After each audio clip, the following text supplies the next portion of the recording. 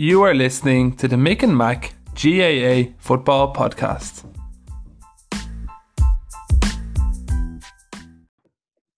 Hello and welcome back to the Mick and Mac's GAA Football Podcast. We're back again with another interview today. I'm delighted to say Ross Trainor's here with me. Ross, how are you getting on? I'm good, Mick. How's the form? Good. Just we're recording this on a Monday now after the bank holiday weekend. How's your head? I'm very well behaved, Mick. Very well behaved. How about yourself? Yeah, I'm well behaved as well. Well behaved, I have to say. And Mr. Gary Sice is with us today. Gary, how are you? Thanks for coming on. All right, how are you doing, boys? How's things? All good. How's the body? Not too bad, thank you. Not too bad. Recovering nicely today. Yeah, so we're recording this after the Monday. Galway Championship started yesterday in Carrickfinn and had a good win. So use our motoring all right? Yeah, we seem to be back in action, but we've a bit of work to do yet. But it was good to get back and good to get back to the championship. Yeah. And I was reading Dara Silk he had a great game yesterday. I was actually talking afterwards.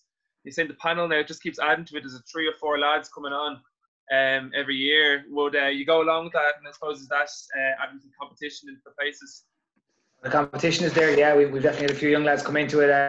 Dara himself has been around the place now for 2 or 3 years with us, and I think he's starting to come of age. He's played very well yesterday, and we'll be hoping for more of that from him. And we've got 1 or 2 more young lads around that have only have to come in now as well, maybe turning 18, 19, 20, so they'll be a big addition to the panel, which is the key to the whole thing. You need fresh faces, you need guys bringing a new intensity and new energy to it all the time.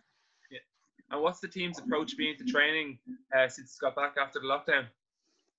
Well, we've kind of stuck to our principles. We stuck with Mike Homer's looking after us there. He's Velocity Fitness in Tuam there. He's been with us for a long time. He's a past player at Carrickfinn as well. He's been looking after us very, very well. So he's set out the stall around what we've been doing intensity wise and that, and we've been slowly ramping it up as we've gone along. So trying to avoid those the big injuries with hamstrings and stuff. And I've heard that this week a lot of Achilles injuries happen around the place as well. So we've been looked after very, very well that way. So I won't say we're cautious, but we're doing things at the right pace, you know. Yeah. And your approach, I suppose, before the lockdown, were you taking time off, or you keep tipping away?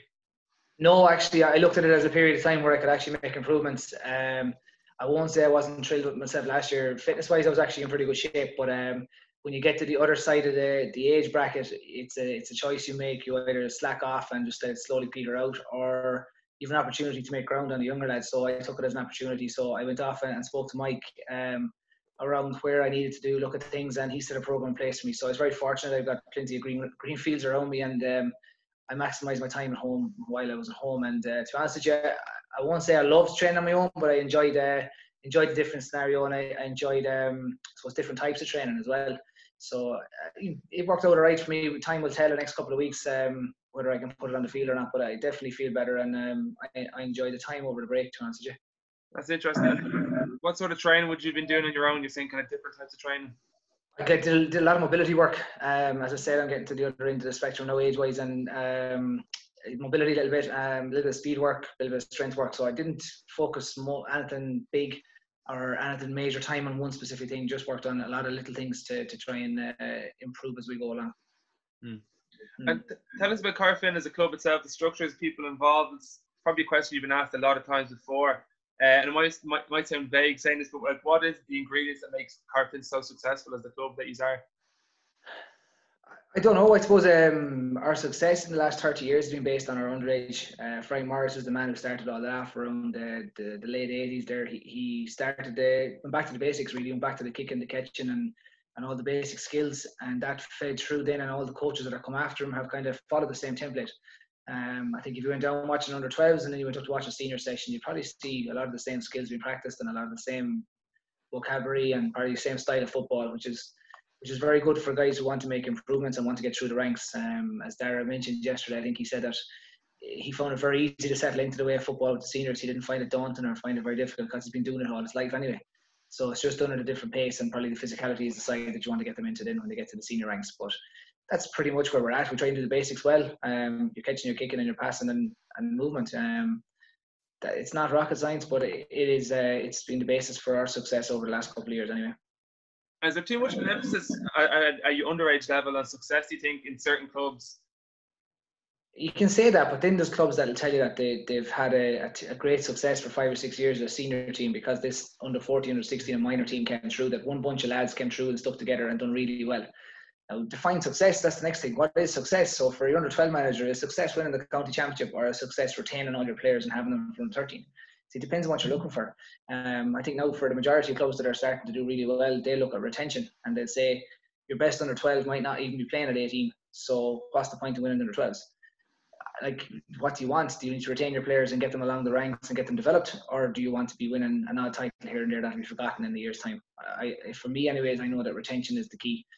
We've had a few late bloomers. We've had a few guys who have come through the ranks, not being earmarked for anything major as they went along, but they stuck at it.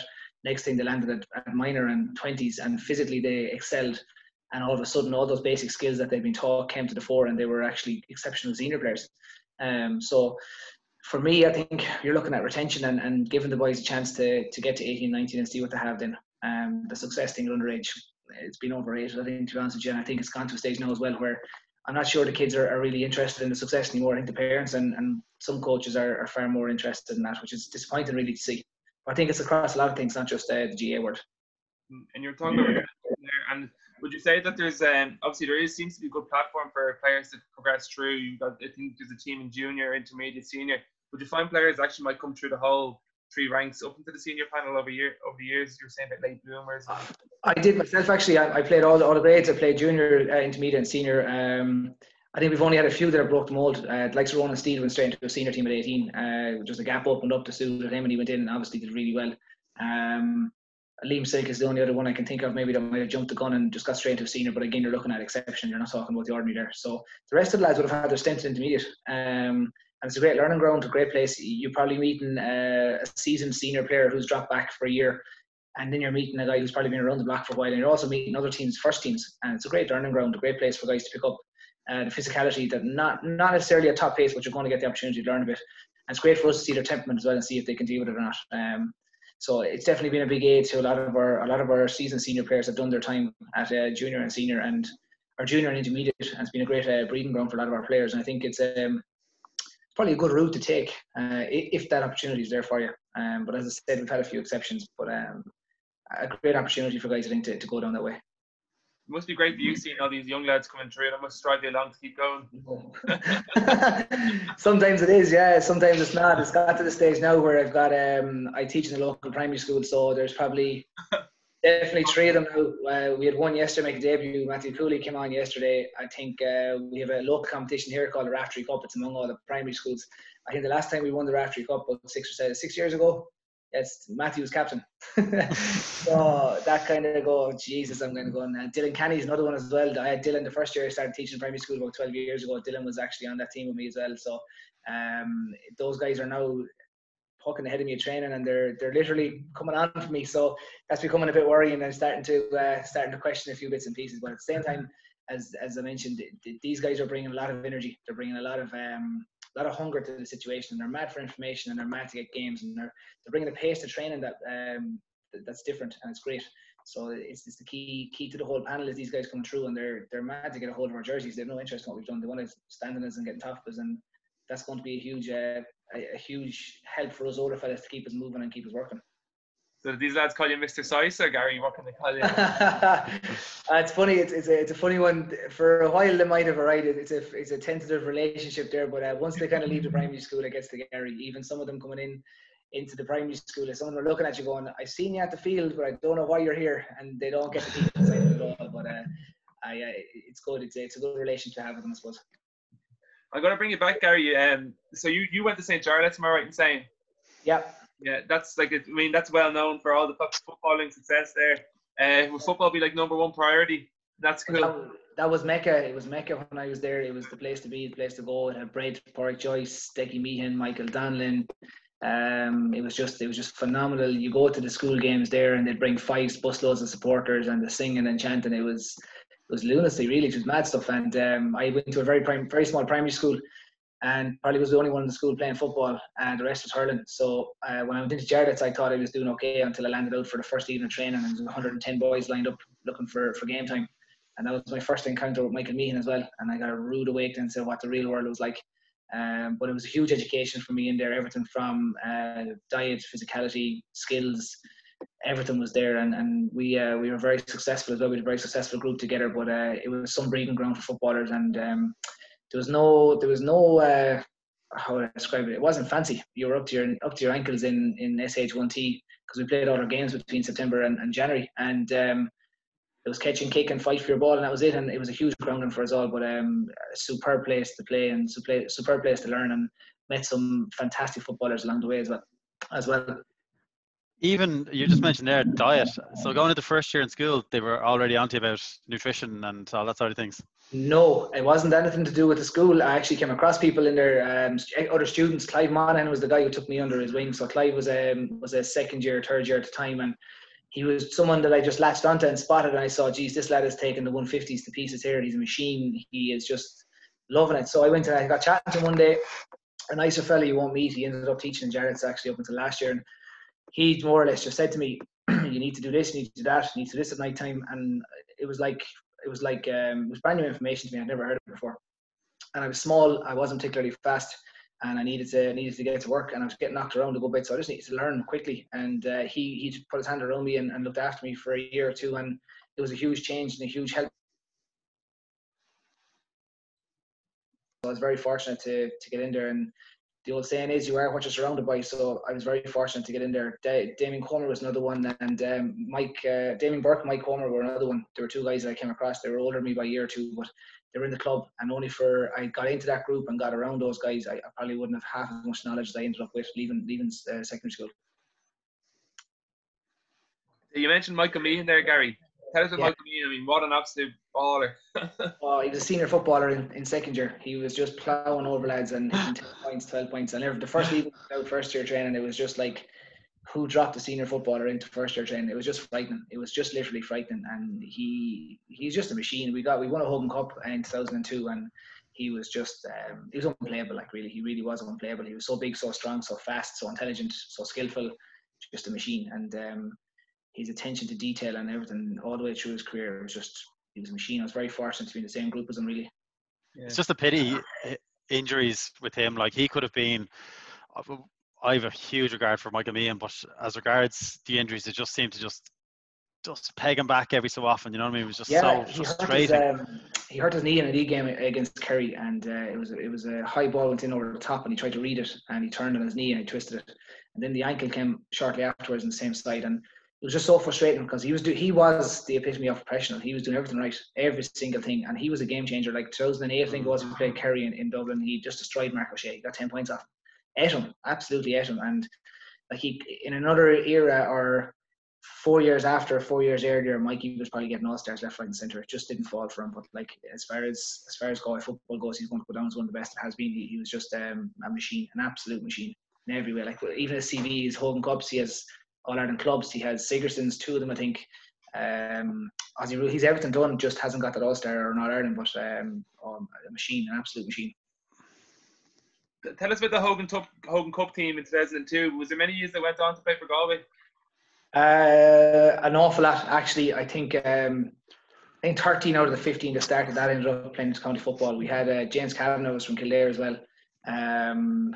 John Devan played senior, Mikey Meehan, Niall Coleman, Damien Dunleavy, myself, Alan Burke, Darren Malahy, the goalkeeper, Donald Dowd, Paul Doherty. All them guys ended up playing in the county at some stage at senior level. Gerard Hearn from Roscommon, he won an Ireland Club Bridges as well. I'm trying to think who else on the panel there. There was a few young lads as well. Like, they all ended up playing into county. So we had an exceptional team, and the Borden was still going on that stage in Jarrett's as well. So that gave you that chance to pick up that extra 1 or 2 that were going to be the difference. David Ward was another one. He was an absolutely fabulous footballer, playing with Derek Savage's club in Cortoon. He played into county with Galway as well. So all of the names were there, and it's just a case of putting them all together. And they were good when they were together. We played Declan Sullivan's school in the semi-final. It ended up going to a replay, but they were fantastic as well. But it was a super medal to get in the box. There must have been some crack after that. Good, yeah. Good for young lads, yeah. But we were kept very grounded. Jarrett's was brilliant. We had a guy called Father Oliver Hughes over us, and we came home after the final, and the ritual was in Jarrett's. You went back, and there was a mass in the school, and parents were invited back in, and it all kept it very calm. Obviously, we went loose after, but it just was there was such a sense of ceremony about it, and such a sense of a rite of passage, and you knew you'd do something special when you had gone back to the school, and that was the way you were received. There was no lunacy. It was all very calm and controlled, but it was fantastic. And as I said, it was some education to get going forward. Obviously, going to a school like that, would there have been pressure to win like the cups and all the matches? Not necessarily. The two teams that had gone before me had an absolute scatter of. I ended up playing 3 Hogan Cup finals. The two teams went before me had a scatter of footballers that I had rated hugely, and we got beaten. We got beaten the first one. I won the middle one and lost the third one. And there wasn't a pressure at all. It was an expectation. And I know there are two words that are similar, but they're not the same.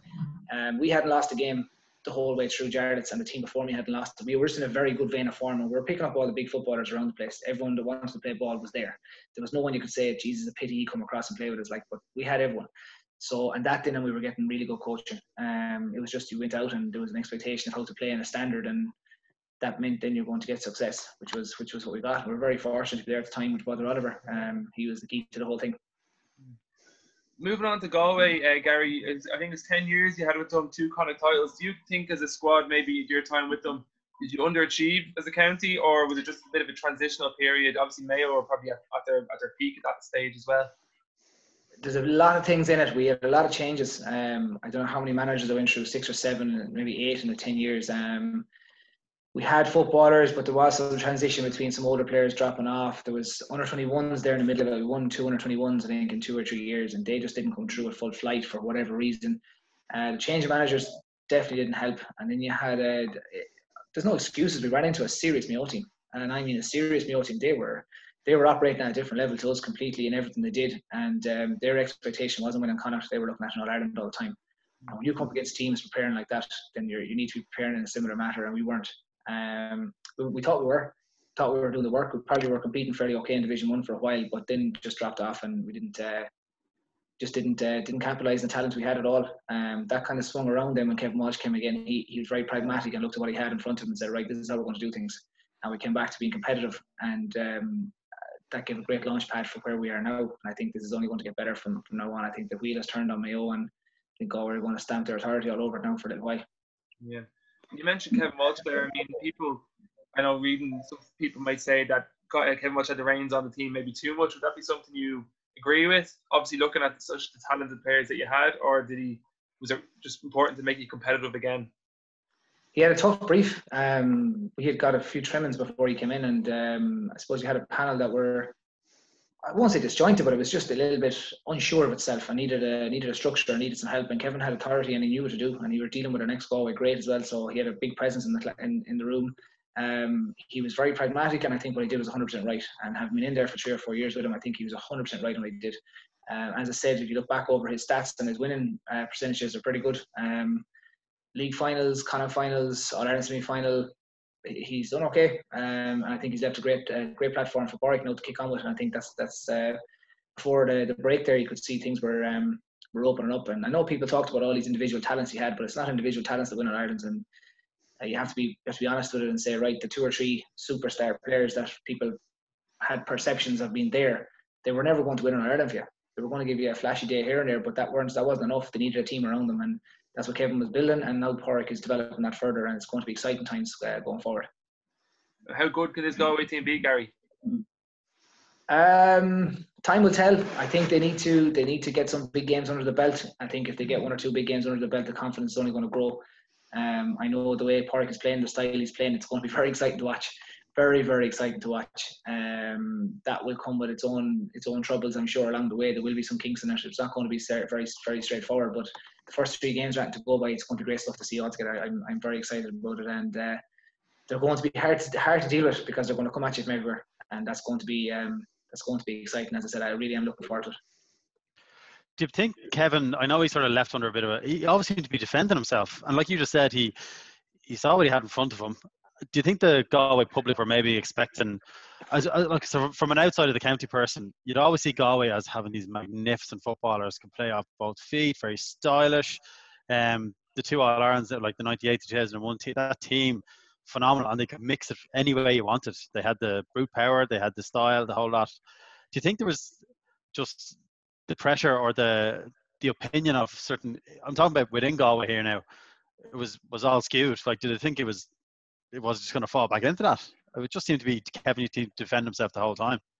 I suppose it's perception. I think, as I said, I agreed fully with what he was doing, and I was in there. I was in the middle of it. I was there with him, and as I said, he was pragmatic. He looked at what went on 2 or 3 years before that, and he looked at the way we were performing and the way we were dealing with big days. We weren't doing it, and the landscape of intercounty football has changed, and what the Galway supporter wants and what the actual world is different.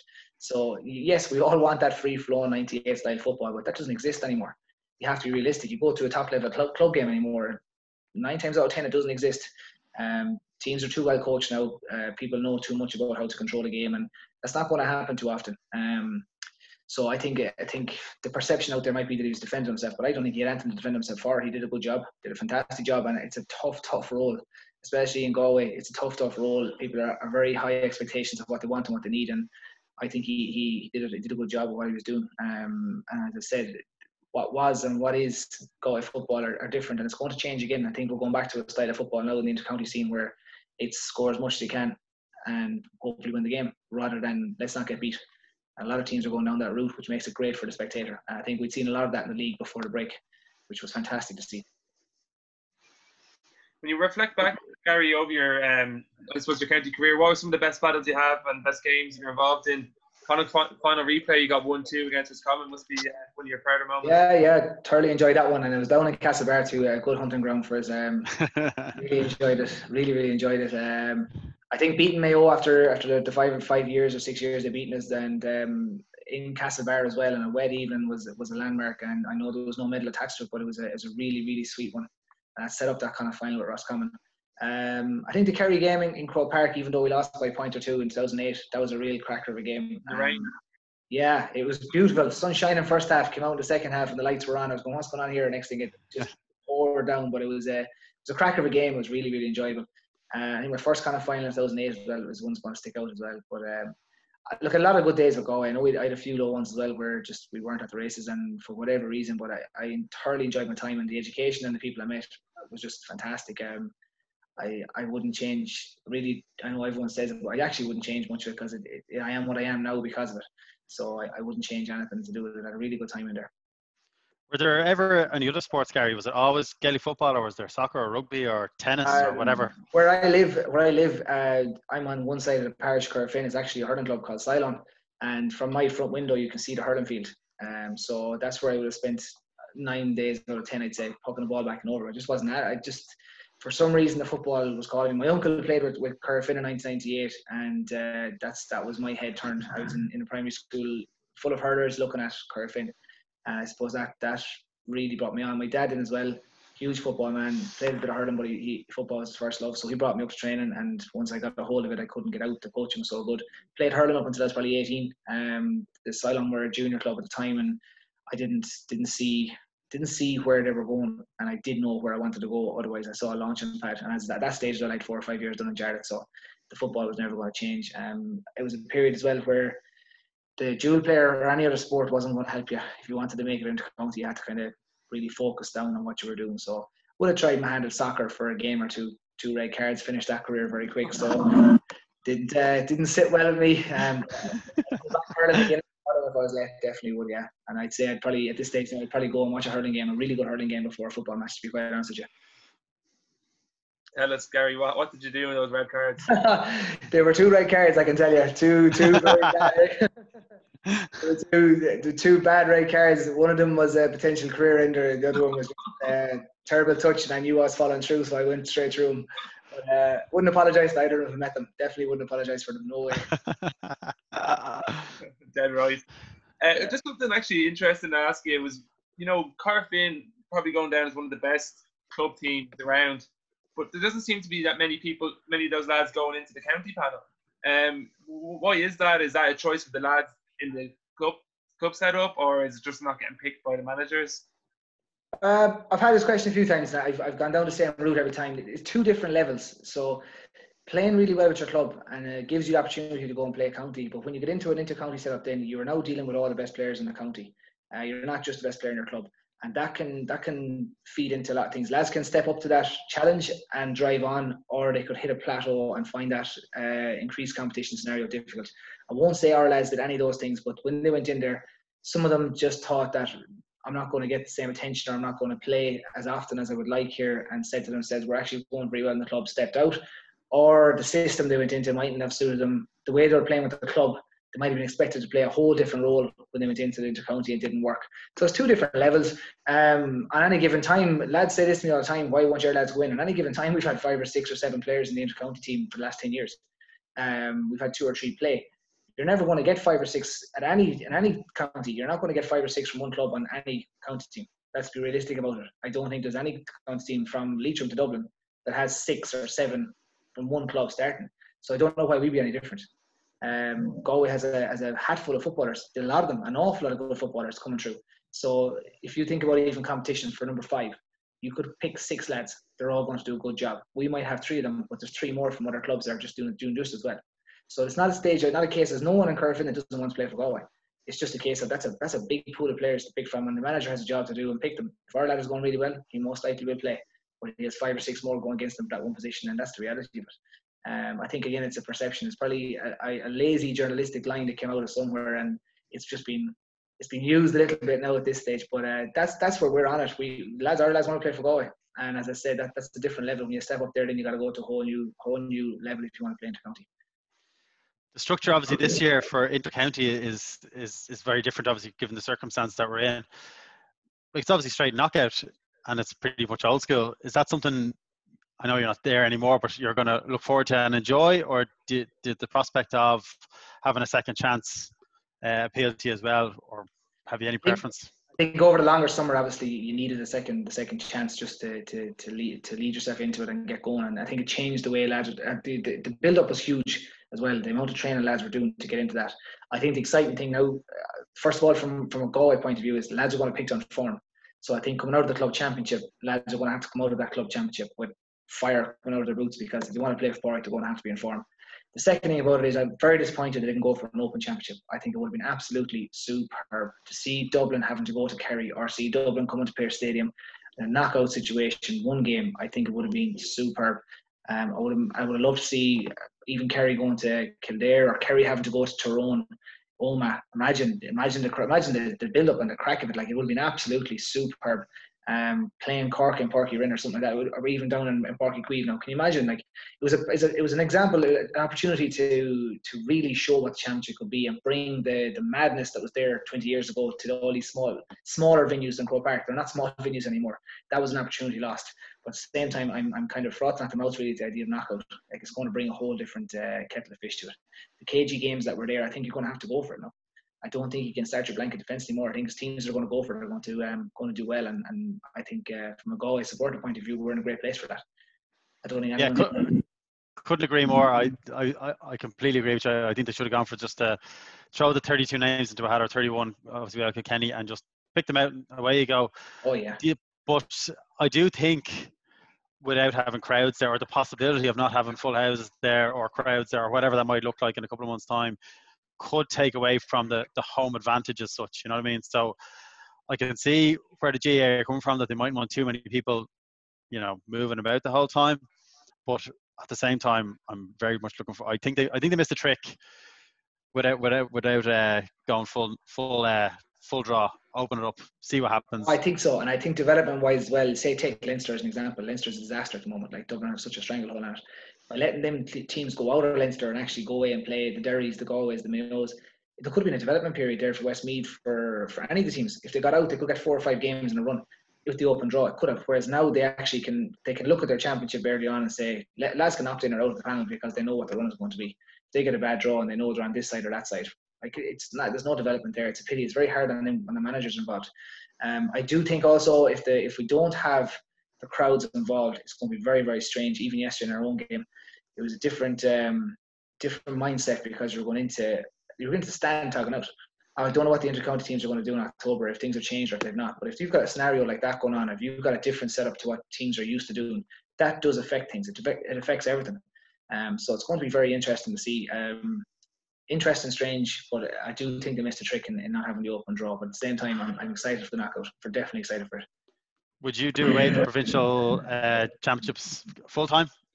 It depends on what your outlook is. If you're looking to develop the game and you're looking for if you're looking just purely on getting the game to a place where it's the number one sport in the country, then yeah, I get rid of it. But at the moment, I don't think that's the prerogative in the GA. I think they're looking for a sustainable income, and they're looking for a model that just keeps a certain amount of high level games in there. Even the Super 8s, like they didn't work.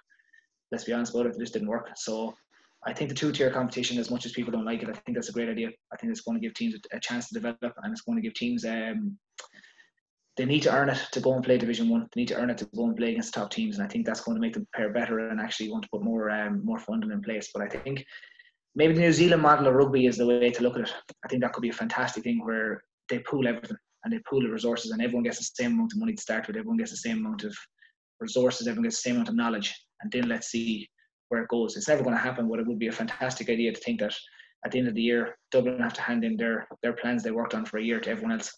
Galway have to hand in their plans, and everyone gets everyone else's plans. That's just laid out on the table. Let's see who's best now. Let's see who can make the most of these resources. So it'd be very interesting to see what would happen. It won't happen, but it would be a great little project if someone wanted to do it for 1 or 2 years, just to see if everyone had the same resources in front of them, everyone the same knowledge. Could X manager make that team better or worse based on what he has in front of him? It would be very interesting. That would be very interesting. That would also lead to, if you're going around the New Zealand rugby model, that a lot of their players move in between teams, obviously in support of the national team, and that's how they would operate, just to give the top players all the game time as much as they could. What would you see for, we had Shane Curran on recently enough talking about a draft system. Would you like to see players move between counties if, let's say, they're not able or they're not getting the strides they wanted to make in a certain county? Could they move to a different county? Would that be something you'd like to see? I suppose it's already happening in the G8 in the hurling world. You've seen an awful lot of hurlers move from bigger counties to so-called lesser counties as a development thing. Not by the GAs doing, but the opportunity was there for them. Quite a few lads have moved to Kildare, they've moved to Roscommon, they've moved to Mayo, they've moved to wherever you have, they've done that. And whether it's made that hurling county stronger or not, I don't know. I don't think I could see it happening between the bigger counties. I'd hate to think that someone in Galway would transfer over to Mayo. That just wouldn't work for me. No, that would be the ultimate blasphemy altogether. I don't think the draft system would be an option. No, I don't think so. But I do think that if we're going to get the situation where we have more than 4 teams competing for Northern Ireland, then we're going to have to start figuring out some way of getting resources and education back into it. I think we nearly have to go down to the grassroots and start educating the coaches better. I think we're missing a trick there. I think at the moment we're in between somewhere. Some clubs have figured it out. Some clubs have figured out that you need to know what you don't know before you can start learning stuff. And then some people are just stagnant. They haven't moved from the 1990s. They're not going to. And I think that's affecting development of inter-counties then. Then the other question is, should we be developing our game for just the inter-county? With 98% of our playing population is club, so why are we focused on that 2%? Why are we building the whole model around 32 teams when we've got 2,000 and something club teams? What are we looking at here? Are we missing a trick? Possibly we are. In my head, having gone through the whole cycle at this stage now and seeing what happened over the pandemic, the club is the most important thing in the country, and they're the largest body of players, but they're not getting any acknowledgement, which is very disappointing. And I think we'd have to admit to that one. No matter what you say, the club player is still the most important player in the GA. Whether he's getting recognition is beyond me. If you had, the keys to the castle, I suppose, and you could just do a couple of simple things for the club game, what would they be in your mind? I suppose promotion is a big thing. Like even now, there's a huge opportunity for the GA to really go out there and promote these games, and they haven't. They really haven't. They haven't pushed them. They're nearly looking at them as a guinea pig to see what's going to happen, so they don't make the same mistakes with the inter-county game. They're figuring out. They're just literally putting it out there and see. Right, let's see what happens, and we can adjust as we go along. I think there's an opportunity as well for more education back into clubs. They could have poured money back in and said, right, we're going to try and get our standard of play up, or our standard of education up, and not just use them as a vessel to get players through to the inter-county. Let's make them a place where players can really, really develop themselves and move themselves on through, not just through sports, through everything else. The GA club is a hub in the community, but it could be better. It could be more streamlined. It could be better used. So maybe that way of education would definitely be something I'd be looking at. And would that be more development games development officers by that way, or not necessarily? You look at the rugby, and they have their GDOs and all that kind of stuff going on, but they do have a huge amount of education available for your club. that thing can be accessed quite easily from a rugby club's point of view. I think we could be looking at that a bit more. I think we need more coaches, coaching coaches, if that makes sense. I know it's a bit of a tongue twister, but I think there's something that can be looked at in the GA, and I think we're probably generating enough money at this stage now to look at some kind of a model like that. So I know if you're looking at the spread of coaches throughout Dublin, and I know Dublin get hammered the whole time, but if you're looking at the coach per capita and the coach per club and everything, they all have coach education on their doorstep. I don't think that's happening all over the country, and that's where we're slipping up as a whole, as a body. Definitely something we could look at do more, and I think it'd be a very interesting project if we could get it on the ground. But it's huge. It's an absolutely huge and daunting task. But there should be a more generalised model of education for our coaches for sure, especially now that there's so much information out there. Yeah, 100% agree. But I think a lot of it does come down to not just the GAA, but the individual county boards as well. I know you were saying about everyone sharing their blueprints, but Dublin for a long time didn't even get to a final, and they, in the mid-noughties, decided what we're doing ain't working. And what they did was tore it all up, start again, development squads. And what they did is they inter-county players involved in every single, at every level.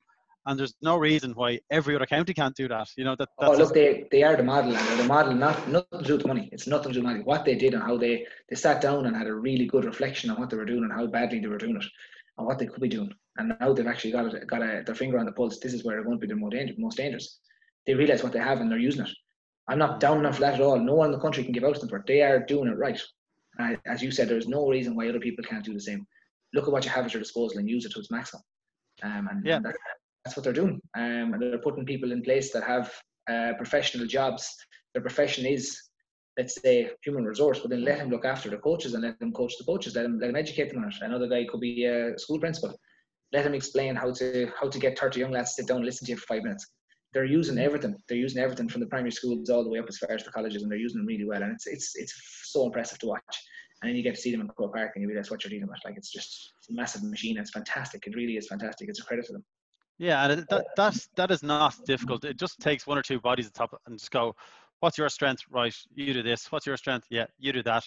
And I know people, you've highlighted as well that some people do give out to Dublin about it, but that can be done at grassroots, local level. That can even be done within certain clubs that, you know, certain ex-senior footballers in the club can be done. Like, and it can mushroom from that. Like, so it's not... Change is difficult, though. Change is difficult, Ross. In the GAA, it very much is. If you're one of the oldest dinosaurs in the whole game, the GAA is not going to change too easily. So. I know, one Congress a year, and that's about the height of it. That's all we get. Yeah, and you look at the age profile of that Congress, and you can fill in the blanks yourself from there. Then.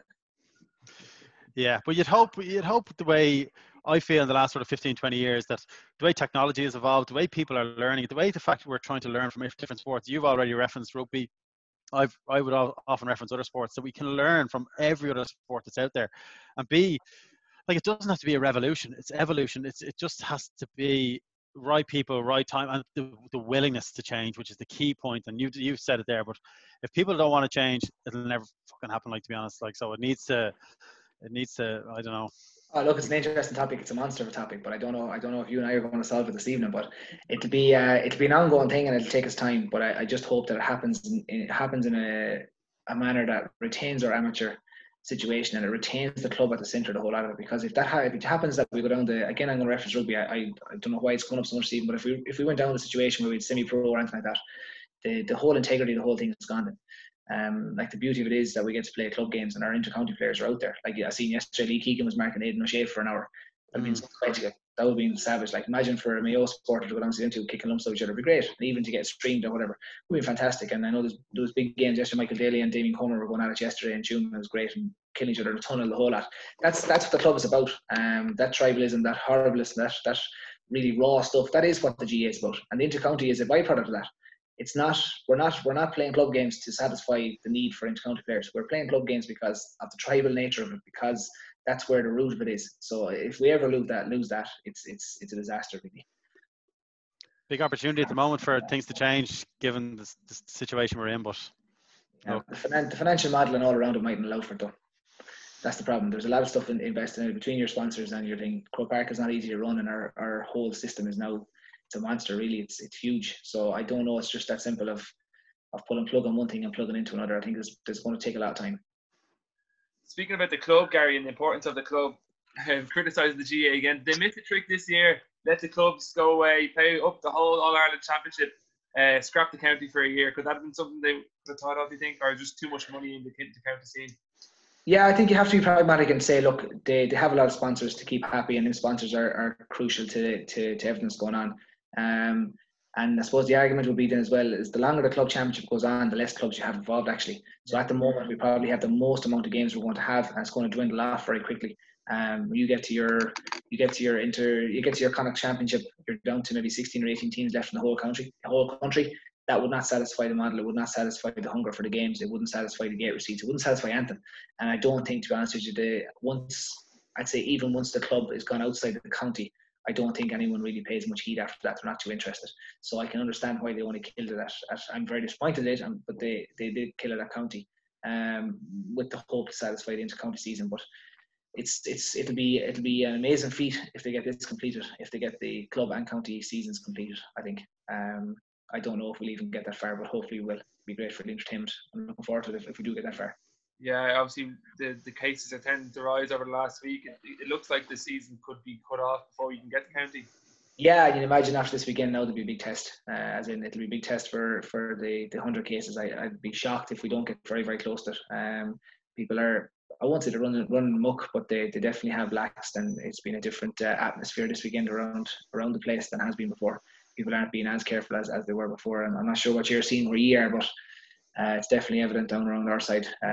Things are a little bit more relaxed, and we're just not in a position to do that yet, I don't think. No, I think everywhere, and I suppose the problem is everyone's just looking for something to do, and it's the natural enough. But I mean, have Galway got something in place? The county board, is there streaming passes to watch the matches? Yeah, they're doing a great job. I think they had 7 or 8 games streamed this weekend, and they were really good games. And then we were on TV yesterday, and there was hurling on Friday night, and I think they're streaming the most games in the country actually, for the county. So between hurling and football, they're doing a fantastic job, and the quality of the stream is excellent as well. To be fair to know, they really have jumped on this and done a really, really good job. I suppose they've some very good venues as well to work out of. Tuam is good to work out of. Athenry excellent to work out of. Clare Stadium excellent to work out of. So they've got the venues, and to be fair to them, they are doing a super job with it now. So it's great, and it's giving the supporter just enough, just a taster without actually being there. As I said, it's very, very strange to be in a big stadium like Clare Stadium, with I think there was something like 35 extras between the two squads that their tickets used up yesterday. There's 35 extras, and they were heard.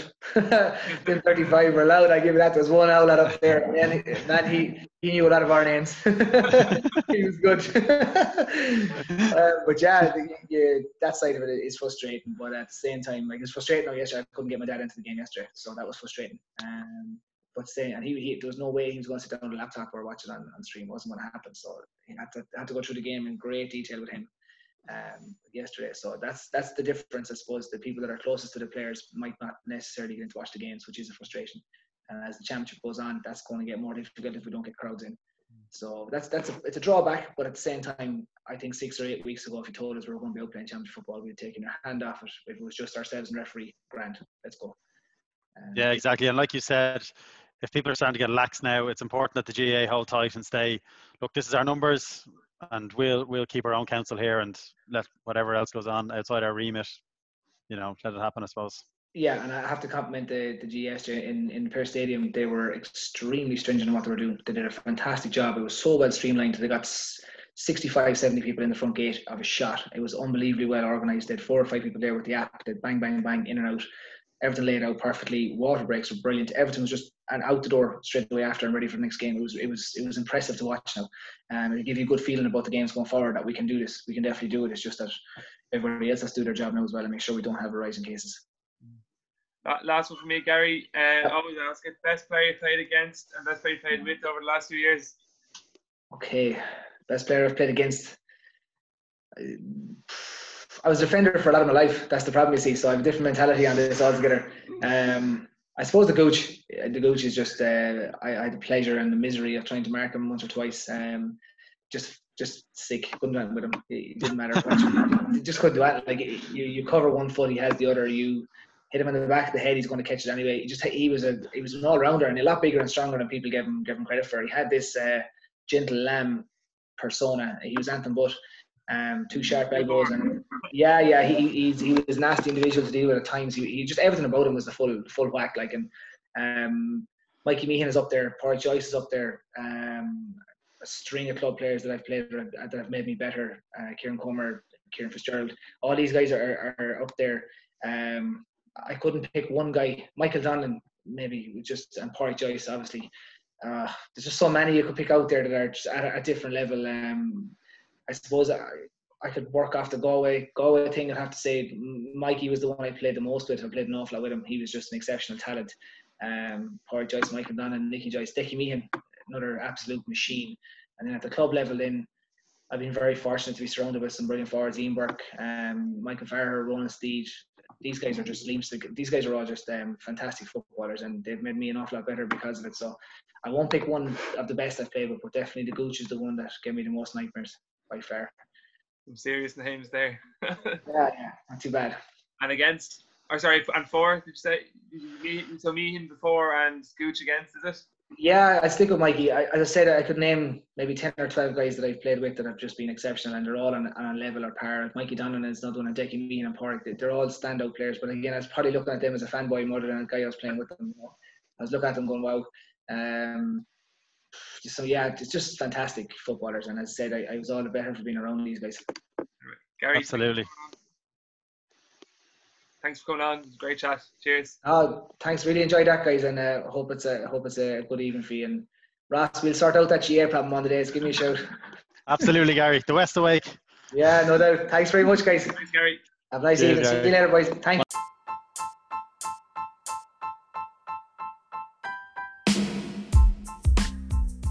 Thanks for listening in, and don't forget that you can follow the Mick and Mac GAA Football Podcast on Instagram, Twitter, and we are on Spotify, as well as all other podcast platforms.